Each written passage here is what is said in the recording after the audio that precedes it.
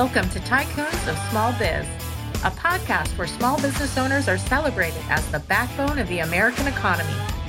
Each week, we introduce you to tycoons who share their stories and advice so that small business owners may learn from their experiences. Tycoons is powered by Backbone Planning Partners and Pivotal Advisors. Join us now as our hosts connect you to today's tycoons. Good afternoon, Tycoons, and welcome to today's episode of Tycoons of Small Biz. I am your host here, as always, Austin Peterson, coming to you live from Phoenix, Arizona, the home of last week's Super Bowl and Waste Management Open. So there were a lot of people here in the Phoenix Valley. But I think we had a successful Waste Management Open tournament as well as a Super Bowl. So we were happy to have everybody here in town, and everything went off without a hitch. So today happens to be Valentine's Day, and so our today's guest is very excited about being my Valentine today. But before I get to the guest and what it is that we're here to talk about, if this is the first time you're listening to Tycoons of Small Biz and you're wondering what it is that we do here and why you should be interested in listening to the program, we're a small business podcast that's put together by small business owners for small business owners. And our sole purpose is to prop up the small business owner, give them an opportunity to share their story, share their successes, share their failures as an opportunity to get their business's name out there, as well as for other listeners to be able to listen in and learn from their mistakes, their failures, their successes, whatever it is. And hopefully we're going to inspire other entrepreneurs to get involved, because the small business owner community truly is the backbone of the American economy. We believe in it 100%. And so we decided in May of 2020 to launch this podcast and give this platform, this opportunity for small businesses to tell their stories. So with that being said, today we definitely have a tycoon on the podcast with us today. We've got Ismael Navarro. He's founder and CEO of Countervail. Countervail is a cybersecurity or cyber defense organization, a smaller, boutique organization that's based in Bellevue, Washington. So Ismael, welcome to the show. Thank you for having me. I appreciate it. Yeah, like we discussed in the pre-show, I'm going to call you Izzy just because I'm afraid I will mispronounce Ismael. If I don't. No problem. Yeah. So Izzy, before we jump into kind of the business side of things and kind of what it is you guys do at Countervail, let's start with the personal side. Tell us your history. Tell us where you grew up, what you did before now. Did you go to college? If you did, what did you study? That sort of thing. So we kind of know who you are as a person. Of course. Okay. Yeah. So actually grew up in Southern California, a small town. I was born in Los Angeles and raised there for about 7 years before my father's like, LA is becoming kind of a cesspool. So let's just drive far southeast as possible, SoCal. And then just grew up in like this unknown community. If I even probably said it, nobody would know where it's at. But went to college and actually studied information assurance and cybersecurity. So Bachelor of Science and MS degrees as well. Studied a bit entrepreneurial studies at Wharton, which is a great school. And I'm trying to kind of high level this, for the show. And then actually before all of this, I actually went into the military when I was 17. So I graduated early. My mom signed a waiver so I could go in, and went in and basically became an operator and, was in the military for about 6 years, active duty, went in National Guard for 2 years, 2 years in the reserves, and then 2 years, what they call inactive before, ETS, honorable discharge. I was out supporting 75th, so I had 2 MOS. And outside of that, when I came home, I did a bunch of various gigs, but then started to get into the security field, which was the physical security field, which was intervention, corporate espionage, sub rosa. And to your audience that may not know what that is, it's like private investigations. Sometimes that meant like working the Grammys, or sometimes executive protection meant working for entertainers or their family members, or making sure, like when I say intervention, monitoring their children at a distance. So if anything happens to them or somebody tries to do something like outside threat, you intervene in those kind of situations. From an investigative standpoint, did everything from like marriage, domestic, work joint task force with local law enforcement. So then I had this big security background And then my body was just getting beat up from it over the years, just being in the field, being physical, not being able to keep up with the younger guys. You obviously at some point there's like a deterioration point where you just get too old for it.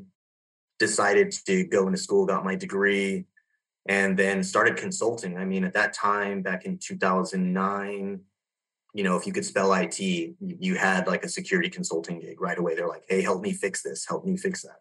So that's kind of how it got started. And then I just became a consultant. And then I think after that, just doing consulting gigs and then working for huge enterprises, I just decided, you know what, I need to just start my own practice. And then it kind of developed from there. And then I have 2 product offerings that I've been developing since I was at Microsoft back in 2014. And I've authored, different things for Microsoft and other large vendors. When I say authored things, I'm, for your audience is like what we call content or detection, things that help the organization detect and identify threats. And I know that's a pretty fast, high level, but that's where I'm at today now is, trying to advise and help people, optimize and help them get to a better place within their organization. So high impact and meaningful things for chief information security officers, and help them better inform their leadership, the C-suite, CEO, CIO, CTO, whoever they fall under for their leadership. Anything from there, and just giving guidance and helping people in their organizations just do the right thing, making sure that they're well informed on what on their decision making.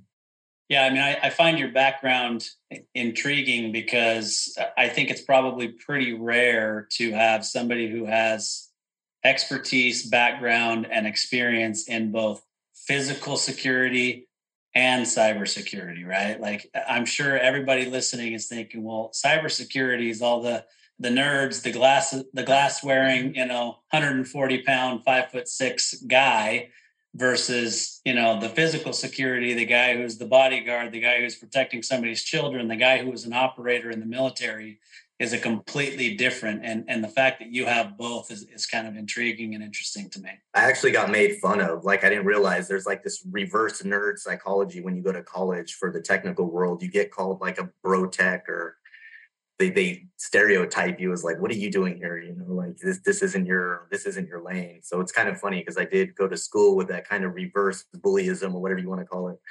Like the nerds gang up on you, like, you don't know what this is, haha, and they like point at you, and it's so it was funny. It's kind of a funny thing, but got through it, and I made a lot of good friends, and today I still have those friends. Some of them in a DoD, DHS, and I have some friends that are also private sector as well, all over, both in sales and a lot of the cyber defense umbrellas. So, but yeah, physical security. I mean, my first, I would say, black market buyer, what then was like dark web, or what really people didn't know about it, was they were stealing shipments. And I didn't mean to derail, but just to give you an example, they were stealing shipments of colognes and sunglasses from these warehouses, but they would sell them on the dark web. So at the time when I was doing physical security, that's how I really learned about cyber defense, was like way back in, I want to say 2004, 2006. I ran a joint task force, and they have a guy like me, who's tatted up, who just looks like a normal criminal, I guess. I go in there and I do the black market buy, and then boom, cops come in, raid the warehouse, and then I come out and I'm, they do the handcuff, dog and pony show, and the rest is history. But how they find out about that was all through, cybersecurity, like making the buy online in the dark web, and then going to the physical warehouse, and then it's like an end-to-end, the way it's staged, right? So the whole process of law enforcement, them getting their staging, then setting up, hiring outside consulting to come in and do. But that was kind of typical, drug buys, things that they couldn't use local law enforcement for. Of course they have their own undercover officers as well, but the need is so high. But again, same thing with cybersecurity. The need is so high for defenders as operators that, it was just a smart decision for me to lateral over into the digital world. So it's just like the next evolving. Yeah, for sure. I've been exposed to cybersecurity a decent amount in my lifetime, just because what I do in my day job is people's personal information is being used. and as a part of what I do, right? And so we have to protect that, and put everything in place that we can to protect that. And so maybe I've been exposed more than the average citizen. Maybe I couldn't say that for sure, but I think this terminology of the dark web gets thrown around, but I'm not sure that most people understand what the dark web is. And for me personally, one, because I'm not looking for illicit stuff, right? But two, like if somebody told me to go on the dark web and look for something, I wouldn't even know how to access the dark web, right? So maybe let's not give a step-by-step, how to access the dark web, but define it, explain for those listening, what the dark web really is and what it entails. The dark web is really just a set of what we call servers or nodes or these endpoints, like a regular, just think of a computer, a network that is anonymized or virtually anonymized, right? So basically keeping you private when you're in there, private to entering, right? I mean, there's methodology for people to find out who you are if you don't use the dark web. It's something that I discuss with certain people because some people are just like, hey, can I just go to XYZ ABC89.onion, which is an onion router. And for those of your listeners who don't understand that, it's like .onion, like .com, is like a route to get you to a destination, whether it could be something as simple as like an anonymized chat or something as horrible as like public execution or WikiLeaks files or finding out bad things about the government or whatever it is. But effectively, there's a longer process that you should use if you're curious about logging into the dark web for non-nefarious reasons, right? If you just want to understand what that is. Typically, you don't want to use your own laptop and go directly through your own router. I mean, you open yourself up to, all kinds of evil things if you do that, of course, because primarily what we call the dark web, again, it's made up of a lot of nefarious activity, right? Because it's anonymized. It's hidden. Even the websites, like I just said, it's like abcdxyz989.onion. Like it doesn't say like I'm going to www.watchthisexecution.com. I mean, there might be something inside there that will link you to a room that's like that. But get to the route, it's like an encrypted, what we call like a hash looking type domain name, if you will, with .onion at the end of it. For anybody who's interested, I mean, there's a great film called Cicada 3301, which if you want to like talk about the glamorizing it or seeing what it's kind of all about, it's a great film to watch because it's actually predicated upon actual things that have happened, true events.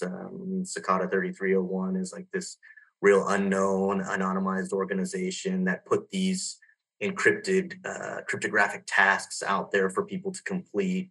But that would give your audience like more of a visual, experience of what that looks like. And it kind of encompasses all the different things that can be done on there, from translating your Bitcoin or trying to wash your Bitcoin or trying to look at something as just having a freedom chat or something that, some people call these things freedom chats, where you actually feel comfortable in a group speaking about things that you have in common with other people that might seem scary to others, like NRA or gun rights or abortion things or, whatever it may be. I mean, you can virtually hit anything in what we call the dark web.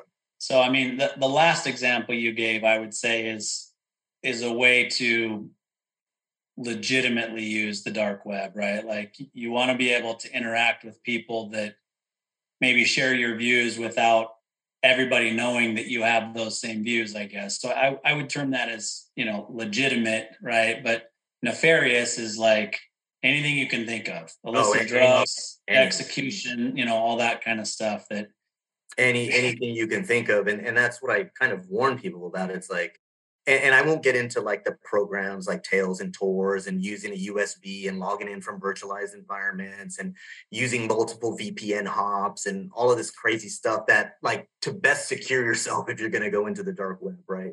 But that's actually what's needed if you want to secure your, especially if you have kids or I mean, if you're just some single guy out of an apartment, you're not going to live there longer than 6 months and you're ISP. But again, somebody could effectively get your information.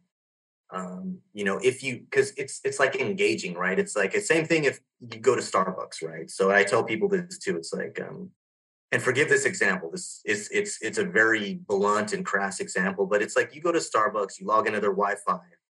It's kind of akin to sharing a condom with everybody in that room. It's like everybody's touching the same thing, right? This tangible thing, which is the Wi-Fi, the Starbucks Wi-Fi. You log into it, you absolutely have no idea of what you're putting yourself into. And so typically, like one of those defense things is like use a VPN if you're going to do that, which is like, you can use like Nord or, Bitdefender. You can use any one of the VPNs, but, using some sort of basic standard security. Again, I don't prefer logging into it, but that's like one of the examples I can give you. Or your audience, if, depending on, I'm kind of generalizing too for your audience. There might be some people out there like who are really technically savvy. You're like, what is this guy talking about? And like, I would say this, and this, but again, I'm not going to inundate your audience who has no idea what Tails and Tor is, or using an external drive with multiple VPN hops, or, securing your router, putting firewalls up, using open source pfSense or something like that. That would take forever on one segment of just navigating the dark web as properly as possible, right? Using like IPVanish, NordVPN, something, multiple hops, multiple proxies. But some people just log directly in and they're like from their home ISP, their internet service provider, Verizon, Comcast, and it's like anybody can track you at that point if they wanted to effectively. Well, I mean, speaking as a guy who I would consider semi-tech savvy, about 70% of the terms that you just used, you may as well have been speaking a foreign language. And seeing that, I have to apologize for that, because I just, that's what I'm saying. And without trying to inundate the audience, right? So there's a tool out there, and what we call OST. It's an open source tool, meaning anybody can have access to it. And a buddy of mine wrote this tool, actually. It's called Spiderfoot. And you can tell whether or not your email address has been used for the dark web. It'll tell you somebody has used your email address for the dark web. And it goes out there and collects all this information. But effectively, you can log into this tool and use it and find out if your email has been compromised to search the dark web. And that's what some attackers will do. They will feed off of your information and your data points, what I call your pivot points, your email, your Facebook, your Instagram, what have you. And these are all pivot points for attackers. They're just hiding places, harboring grounds. All right. So the average listener for our show is similar to the average guest that we have on the show. They're operating an organization that does typically between 3 and 10 million in revenue. Some as high as 50, some as high as 100. But the typical guest and listener for our show is that 3 to 10 million in revenue. So for somebody who's listening and knows they're running an organization that needs to be protected, what's critical for them to know and to have in place in terms of cybersecurity for their business? It's going to sound very simple, but it's just the correct answer is that you have to understand what is your most exposed asset or your most valuable asset, and you have to always start there. So let's say if you have a company let's say it's a CPA or a legal firm that runs 20 paralegals or whatever, right? Whatever the example is for this organization. But let's say they have a server that houses maybe credit card information or personal files about their clients, privileged, what we call ACP or privileged information. They want that to not get out there in the open, and they want to secure that data. There was a breach in Los Angeles. I won't go into that, but these things can cost millions, $30, $100 million, if you lose that data. So the short answer is you want to identify what your most valuable asset is you have in your organization that is digital, and start securing that. And then you work outwards. From a very simplistic point of view, that's the best way to describe it. There's a multitude of ways to do that, but that's what you need to do is 1, identify, and then 2, start securing. First, I'll make a comment, and then I'll ask you to expound upon that. So the first comment that I would make is there are lots of businesses that don't have non-public information about their clients in any file, right? And so you would think that that means, well, I'm good, right? I don't need to worry about cybersecurity, but you still have email for the corporation. And I would argue that the most important asset that most businesses have are the people that work for them. And you do have their non-public information stored somewhere from an HR standpoint, a payroll standpoint, a retirement plan, health benefits, whatever the case may be. So when you say, find out what that is and then secure it, what do you mean by secure it, and what steps, should they be taking? So this also depends, right, on their budget. Unfortunately, some people don't see security, as you mentioned, as something that's like a necessity, right? But I mean, you can get training for cheap, things that help people understand, like, hey, don't click on every link that gets sent to you via email. This could compromise our whole entire organization. So when you talk about securing the actual employees that are there, or human resources servers, things that carry information about your employees, if that's your most critical asset, it starts with the same thing. You start securing those. And that could be by what we call cold storage, backing up that information, storing it so it doesn't have any internet access whatsoever. We can talk about scrubbing it, encrypting the data. There's many things that people can do for fairly cheap, or I should say inexpensive, to secure, especially for an organization that's in between 3 and 10 million. Maybe finding out if they have like a cyber defense insurance provider that's near them to say, hey, get someone to come in, evaluate my organization, and then see if I can get fitted for cybersecurity insurance, and then get that measured up to a certain amount. Those things are relatively inexpensive. You might pay a couple $1,000s a year, depending on your premium and, whatever your, let's just say your exposure cost is for that. So it's like 1 million, 2 million, 3 million in cybersecurity insurance. The premiums are very low. So there's a lot of ways that you can help your organization. And when you talk about security products, or maybe a security resource, somebody that's actually there monitoring the systems, helping the internal employees who don't understand cybersecurity, then you have to understand, well, how do you budget for that? And there becomes two things, right? One, the business context, which is, well, how much can I afford from a very general perspective? And then two, the security perspective, right? Okay, well, this security guy is going to cost me 60K or 100K a year. You start to do these evaluation, right? You really get no ROI on cybersecurity, right? Your ROI is basically ensuring the fact that you're not going to get compromised. So it's like a necessary cost. It's, like nobody wants to pay their water bill or their light bill, but they have to pay it because you need the lights on, you need your water, just like you need your internet service, you need your employees to have email. If those things go down, then what happens to your business? And it becomes a train of thought of, well, what will this cost me if all of a sudden my Outlook O365 goes down?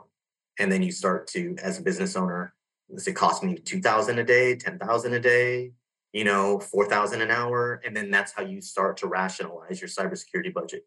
Yeah, I mean, it's there are a lot of things like that in life, right? I mean, auto insurance, health insurance. I'm never sick. I never go to the hospital. I never go to the doctor. I paid, $12,000 last year in health insurance premiums, and I never went to the doctor once, right? Mm-hmm. But you get cancer, for example, and you've got hundreds of thousands of dollars in, medical expenses that are paid by the insurance company. That's where the value comes in. And I would equate it to something like that. Yeah, it's just like, again, I hate to use the metaphor of like needing a condom and not having one, as opposed to having one and not needing it. It's just one of those things that you just live with. It's one of these things that we accept. But again, as cybersecurity operators or cyber defense operators, these are things that we understand and we accept. The businesses that I've seen, I'd hate to say it, but they like to tout that they're customer first or customer centric. But when the customer's data is lost or something goes awry, then all bets are just out the window. It's like, what is that fine we're going to pay? then the budget gets increased, and then how is that budget allocated? And then where do we move in our deliverable roadmap to secure whatever has happened in our breach or compromise or exposure or data leakage or whatever has happened to the organization. So by and large, small organizations, nobody's immune.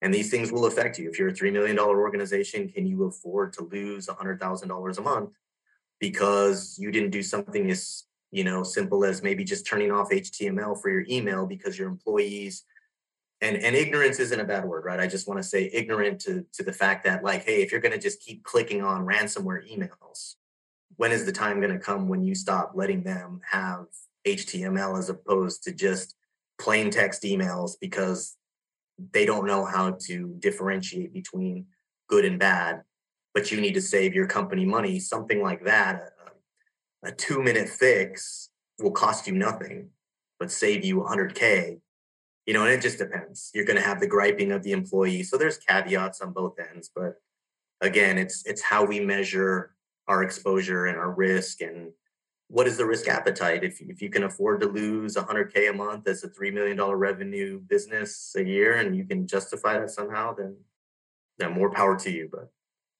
it's better be safe than sorry from an operator's perspective. Yeah, I think it comes down to understanding and accepting the risk, and then deciding whether or not you're gonna outsource that risk protection to somebody else, meaning another person or insurance or both. So it comes down to knowledge. And that becomes problematic too, because these organizations, they may not even know who to turn to. They might think like the industry standard person, but what they're really getting is McDonald's cybersecurity, because they're just well known, good marketing. But that's again kind of where Countervail comes in. We're a boutique shop. We only operate within our unique specialties, right? We don't try to go outside of our window, because if we did, there's just too much meat on the plate. We can consume everything if we wanted to, but we want to avoid that. We want to operate where we're most high impactful for chief information security officers, where we can help drive decision-making for leadership. And then on the granular foot soldier level, we want to be able to empower these engineers and these principal operators to effectively make their, defense posture from a security standpoint more secure, right, in an organization. If that means turning off their HTML because they don't understand, why I shouldn't click on every link I get, then you start them there as a baseline, right? It's like putting training wheels on your kid's bike. You start them there and you slowly get them to a mature state, but that comes with simplified training. It's very inexpensive, and you kind of move forward from it. And you have to assess, every organization is different. You have to assess, and that's what we do. We assess the status and the maturity of an organization. We say, hey, you guys are like maturity state 0. We need to start you here. If we don't, you have a potential risk appetite for something very bad to happen. And just straightforward. Yeah. So, I operate my own firm. I have a business partner. We operate a firm together, but and it's our firm, but we partner from a compliance standpoint and a back office standpoint with a very large organization. And that large organization handles the cybersecurity stuff for us, right? For me, that's a comfort. Maybe not fully necessary, right? If I decided to go and handle these things on our own, we could technically do it and just outsource it. But that example that you just gave of clicking on links and whatever, like I literally received an email this morning that said, you've received a Valentine's e-card, right? From one of the other employees or the other members of your organization or whatever. Did I though? And you start to check different things, right? You look at the email address it came from. You look at the way that it's worded. Are things misspelled? Or, like I've learned some things along the way to look out for. And because of this, large organization being responsible for all of this, part of my outlook, there's a button that says report phishing, right? Mm-hmm. And I looked at it and I said, this might be legitimate, but I think this is a phishing, right. It's either a true phishing attack or it's the back office mimicking phishing attacks, because they do that to try to make sure you're staying on high alert, right? Well, that's good that you have that cybersecurity awareness training going on. I mean, that's a really good step. It allows Yeah. you to get, key performance indicators. Sorry, I didn't mean to interrupt you, but yeah. Yeah, no, you're fine. So I did click report phishing, and I was right. It was one of their, efforts to try to make sure that we're staying vigilant and watching for certain things. And it was, in fact, one of their mimicked phishing attacks. Right. Well, that's good. Yeah. So here I am sitting at 1:30 in the afternoon, and I haven't received a Valentine's card yet. So, I thought for sure that when I started this morning, I was going to have one, but I didn't. So, all right, Izzy, let's take a quick break. Let's hear a quick call to action for our listeners. And then we'll come back. I want to talk a little bit more about your niche. I want to talk about things that you see organizations doing, how we can improve, our own knowledge, those sorts of things. So get a quick drink of water. We'll hear this call to action. We'll come back and discuss further. Hey there, Tycoons. Austin Peterson here, co-host of Tycoons of Small Biz. If you think you have what it takes to be considered a tycoon and you're wondering how you could become a featured guest, please follow and then message us at Tycoons of Small Biz on LinkedIn. We'd love to have a conversation with you to see if it is a mutually good fit, and if so, we'll get you scheduled for an interview. If you're unsure about being a guest on our podcast, but are contemplating selling your business over the next few years and you'd like to know what your business is worth, please also follow us and then message us on LinkedIn for your no-obligation, informal valuation of your business. We look forward to hearing from you, and thanks for listening to the Tycoons of Small Biz podcast. And now, back to today's program. All right, Tycoons, welcome back. Austin Peterson, your host here with Tycoons of Small Biz. We've got Ismael Navarro from Countervail here with us. We're talking about all things cybersecurity, and obviously his background in physical security, which is interesting, having both sides there and understanding really what these cybersecurity attacks can lead to, et cetera. So, Izzy, before the break, you kind of mentioned Countervail's niche, right? Like the areas that you work in, because there's the household names that everybody knows that can do certain cybersecurity things, and a lot of times what you end up getting, I think you called it the McDonald's version of cybersecurity, because it's well known, but it may not be tailored to your needs as a business owner or as an individual. So talk to us real quick about what makes Countervail unique, what your guys' niche is, and the way that you guys approach things with your clients.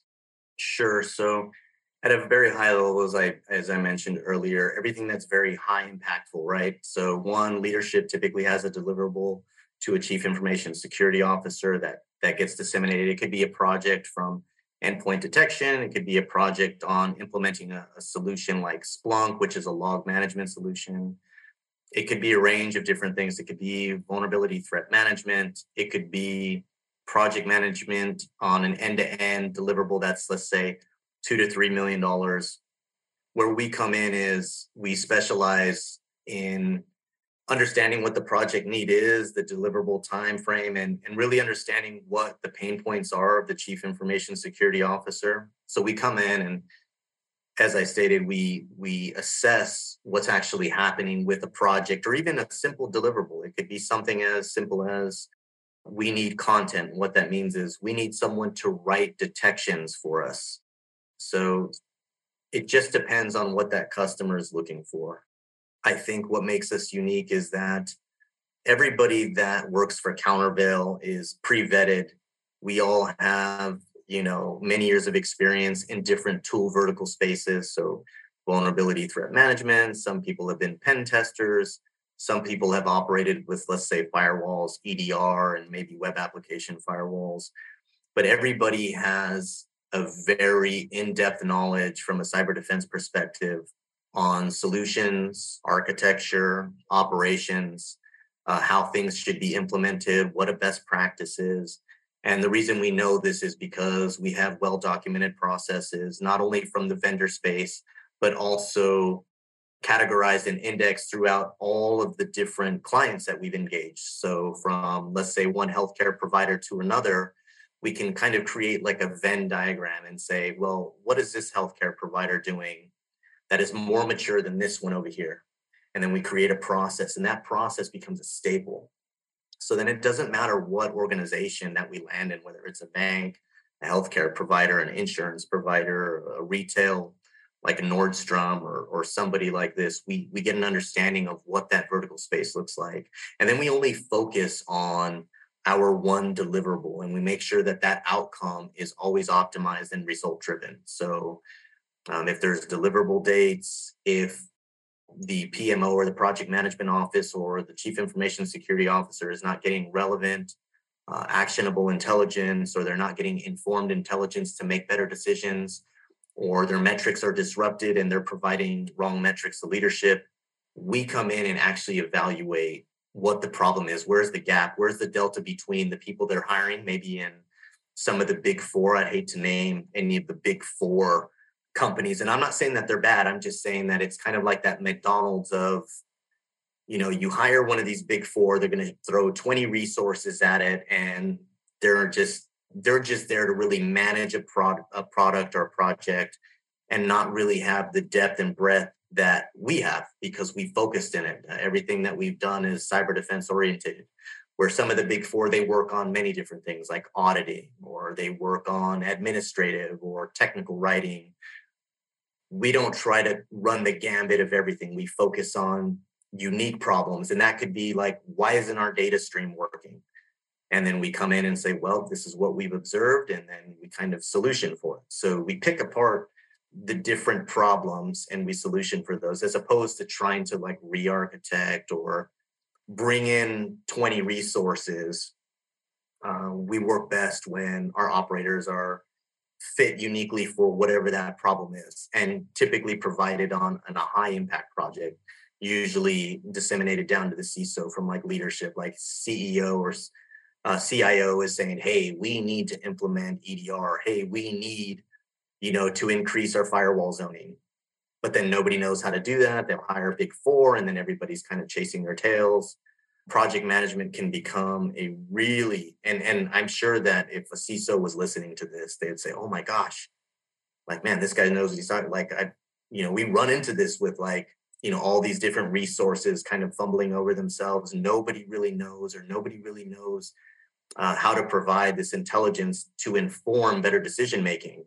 And that's what I would say at a high level. That's what we do, is we can substantiate our informed decision making, whether it's metrics, the risk, what the exposure looks like, what do we attack first from like a crown jewels perspective? What is your high value asset that we need to secure first? What is the content we need to start out with? So it's really becomes a thing of identifying the problems and then providing them solutions that are proven from organizations previous, past, present, future. We've kind of established a process for cybersecurity and the digital sciences. It's like math, right? Like 1 + 1 is always going to equal 2 no matter what. So if we see one problem in one environment, we know how to solution for it. And that's what makes us great, is that we can replicate efforts that we've seen time and time again, regardless of the architecture, regardless of the vertical or the client or whoever we're dealing with. I know it's a mouthful, but at a high level, it's just being able to rapidly identify, one, the problem, two, the solution, and then informing leadership on good decisions and making sure that they're not getting fluff, that this is an unbiased third-party decision. We're not just like a resource big four company that comes in and tells leadership what they want to hear. We're actually providing informed, substantiated metrics that can substantiate what we're saying. We're informing them properly and according to what we know of what we've seen based on experience in other organizations. All right. So what does a typical client look like for you guys in terms of organization size or particular industry, for example, or stuff that they're, data that they're trying to protect? What does a typical client look like for you guys? A typical client right now is between 10 and 20,000 employees. Okay. And I won't go into some of them, for NDA purposes, and won't really reveal who I'm working with or expose, some of the issues they have. But let's just say large scale organizations, anything from the retail space to the banking space to intermediary transaction space. We've also dealt with, I'll say this loosely, social media platform organizations. many different vertical spaces, defense, public sector. Okay, so it's typically larger organizations that probably have some sort of an internal information security division, right? And you guys are kind of the hired guns to come in and deal with a particular project or a set. Correct. And sometimes it's funny to say, we're actually white labeled off by some of these bigger organizations. So I might go in and work with Deloitte. Somebody's like, hey, you're on the Deloitte team X.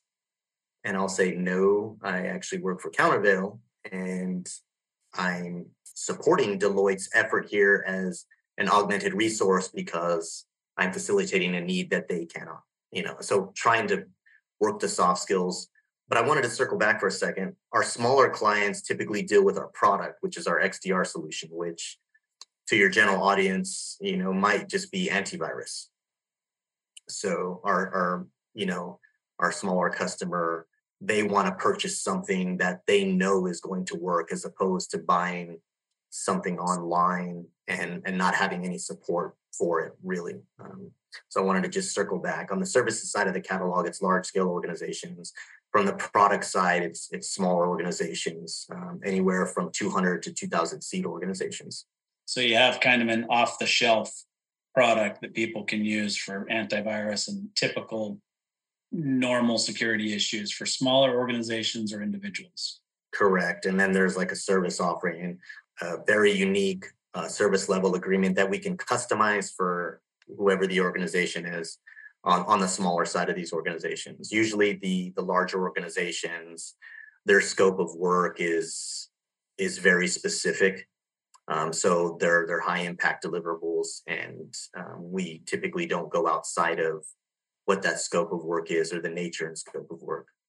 We're getting close to the end here, but a couple of things that I want to kind of hit on with you. And I guess the first thing that I would say is, what have you noticed organizations doing right and wrong today in terms of their security posture? Because I would say that over the last decade, and you can obviously speak more to this sort of thing has just exploded, right? I mean, I feel like I get spam emails and spam texts every single day, somebody trying to access something of mine. So, right. What are organizations doing right, and what are organizations doing wrong?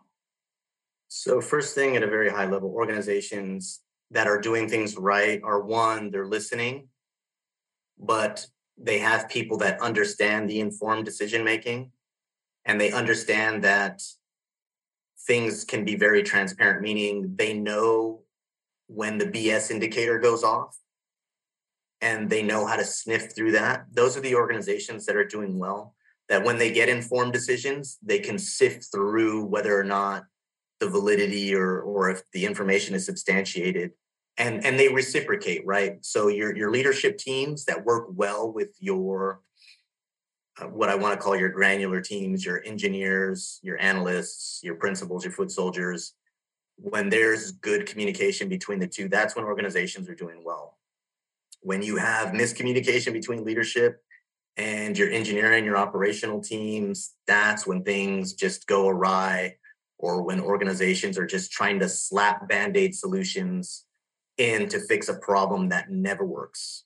And I say never. People say, oh, you should never say never. No, I'm telling you, it never works when you're just trying to slap something. And I'm going to buy AV, I'm going to buy a firewall.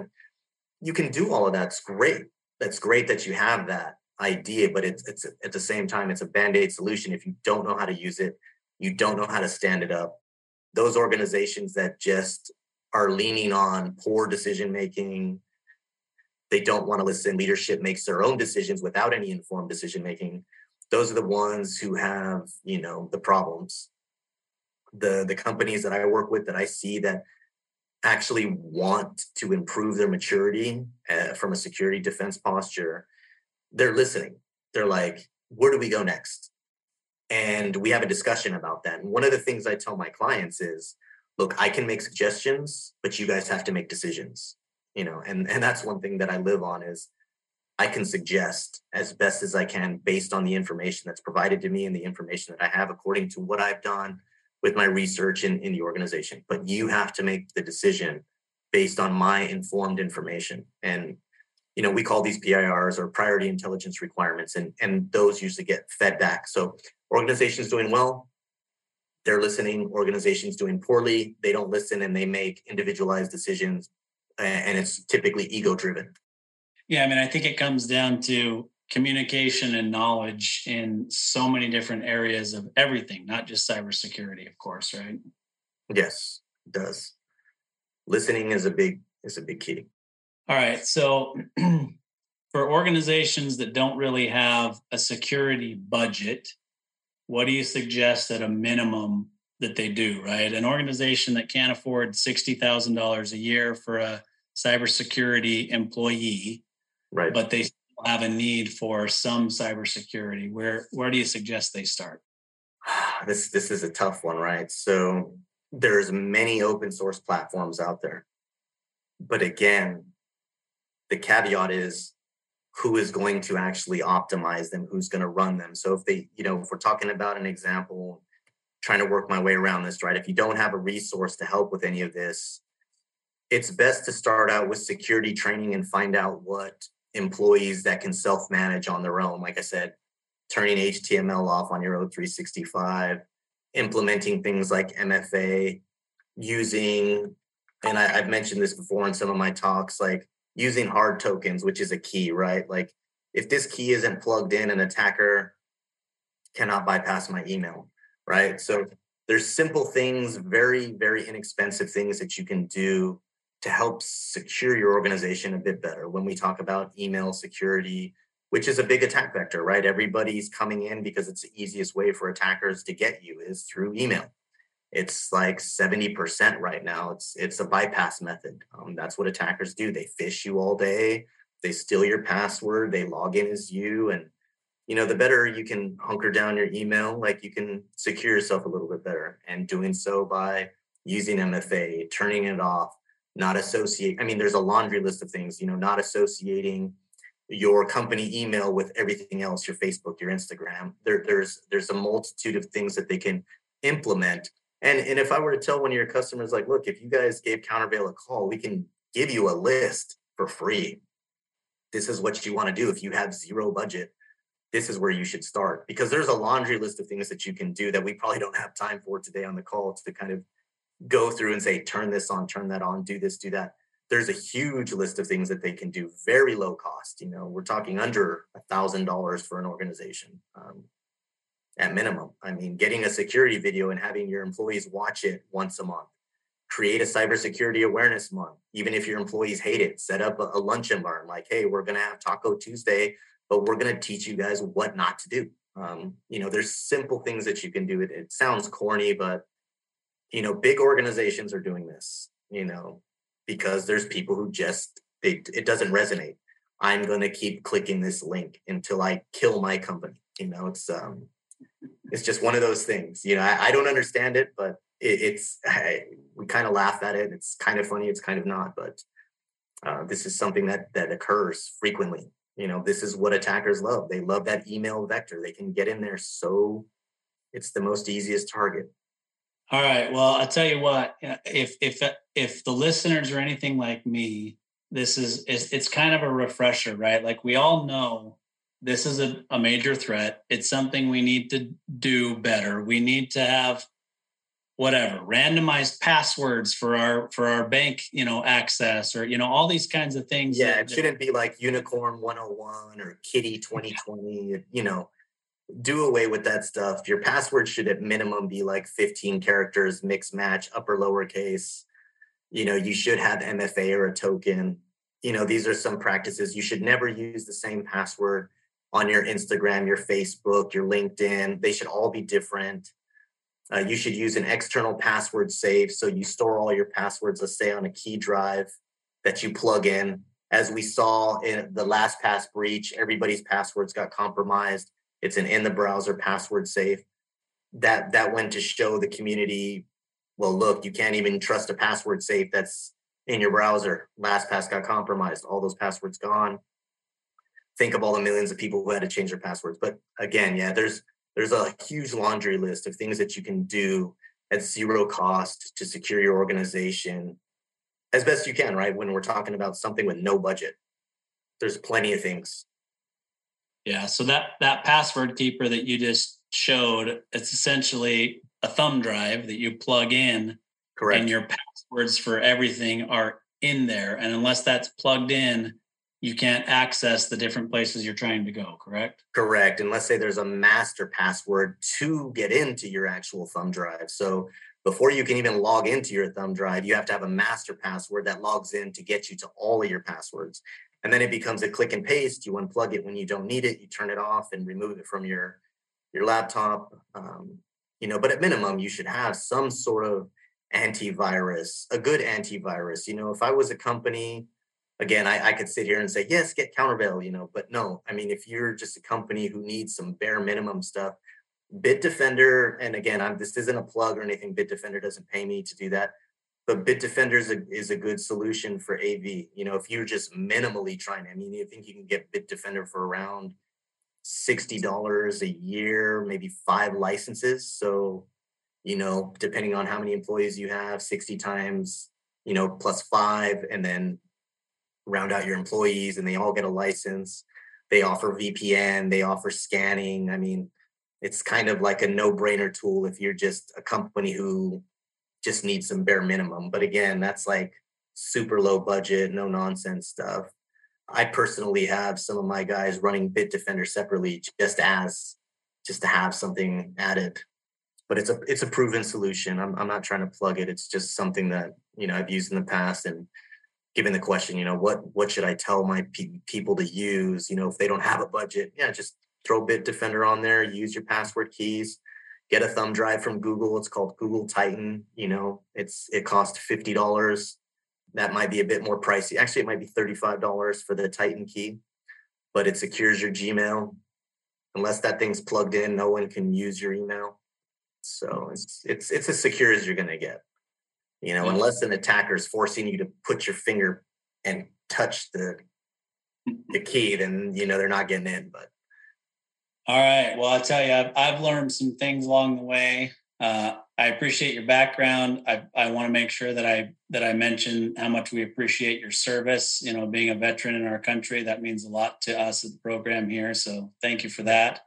I appreciate it. I volunteered and family tradition. Well, it's appreciated. So thank you very much for that. And I've enjoyed the conversation. So I appreciate you being here. But before we let you go, why don't you tell the listeners how to get in touch with Countervail, how to get in touch with you personally, whatever you'd like to do there. Yeah, so for anybody who's curious at all, you can just go to thecountervail.com, COUNTERVEIL, thecountervail.com. You can look us up. It'll populate right away in any, search browser. Our phone number is, I can't even think of my own phone number, 844-783-6660. And, you can communicate with me directly there if I'm available. And, I have no problem answering any questions, comments, concerns, you may have. If you're interested, feel free to reach out. I'm not one of these organizations where I'm so, high on the podium now that I just can't take calls anymore. So, I'm actually interested in helping out organizations regardless. I don't mind giving you free solutions to help you if you have no budget. It doesn't matter to me. My passion is cybersecurity and driving, maturity and security awareness to any company by and large, big, small. So again, thecountervail.com, 844-783-6660. And leave a message for me. Call me directly. I think my extension is 2. Well, thanks so much again for being here. Really appreciated the conversation. Hopefully you were as happy with your Valentine as I am with mine, and really appreciate the conversation. Thank you for having me, sir. Appreciate you. You bet. Thank you, Izzy. Thanks. You've been listening to Tycoons of Small Biz, a podcast for small business owners by small business owners. Join us every Tuesday at 1 p.m. Arizona time for an introduction to another great tycoon. And be sure to follow us on our social media channels for links to all of our episodes and great content.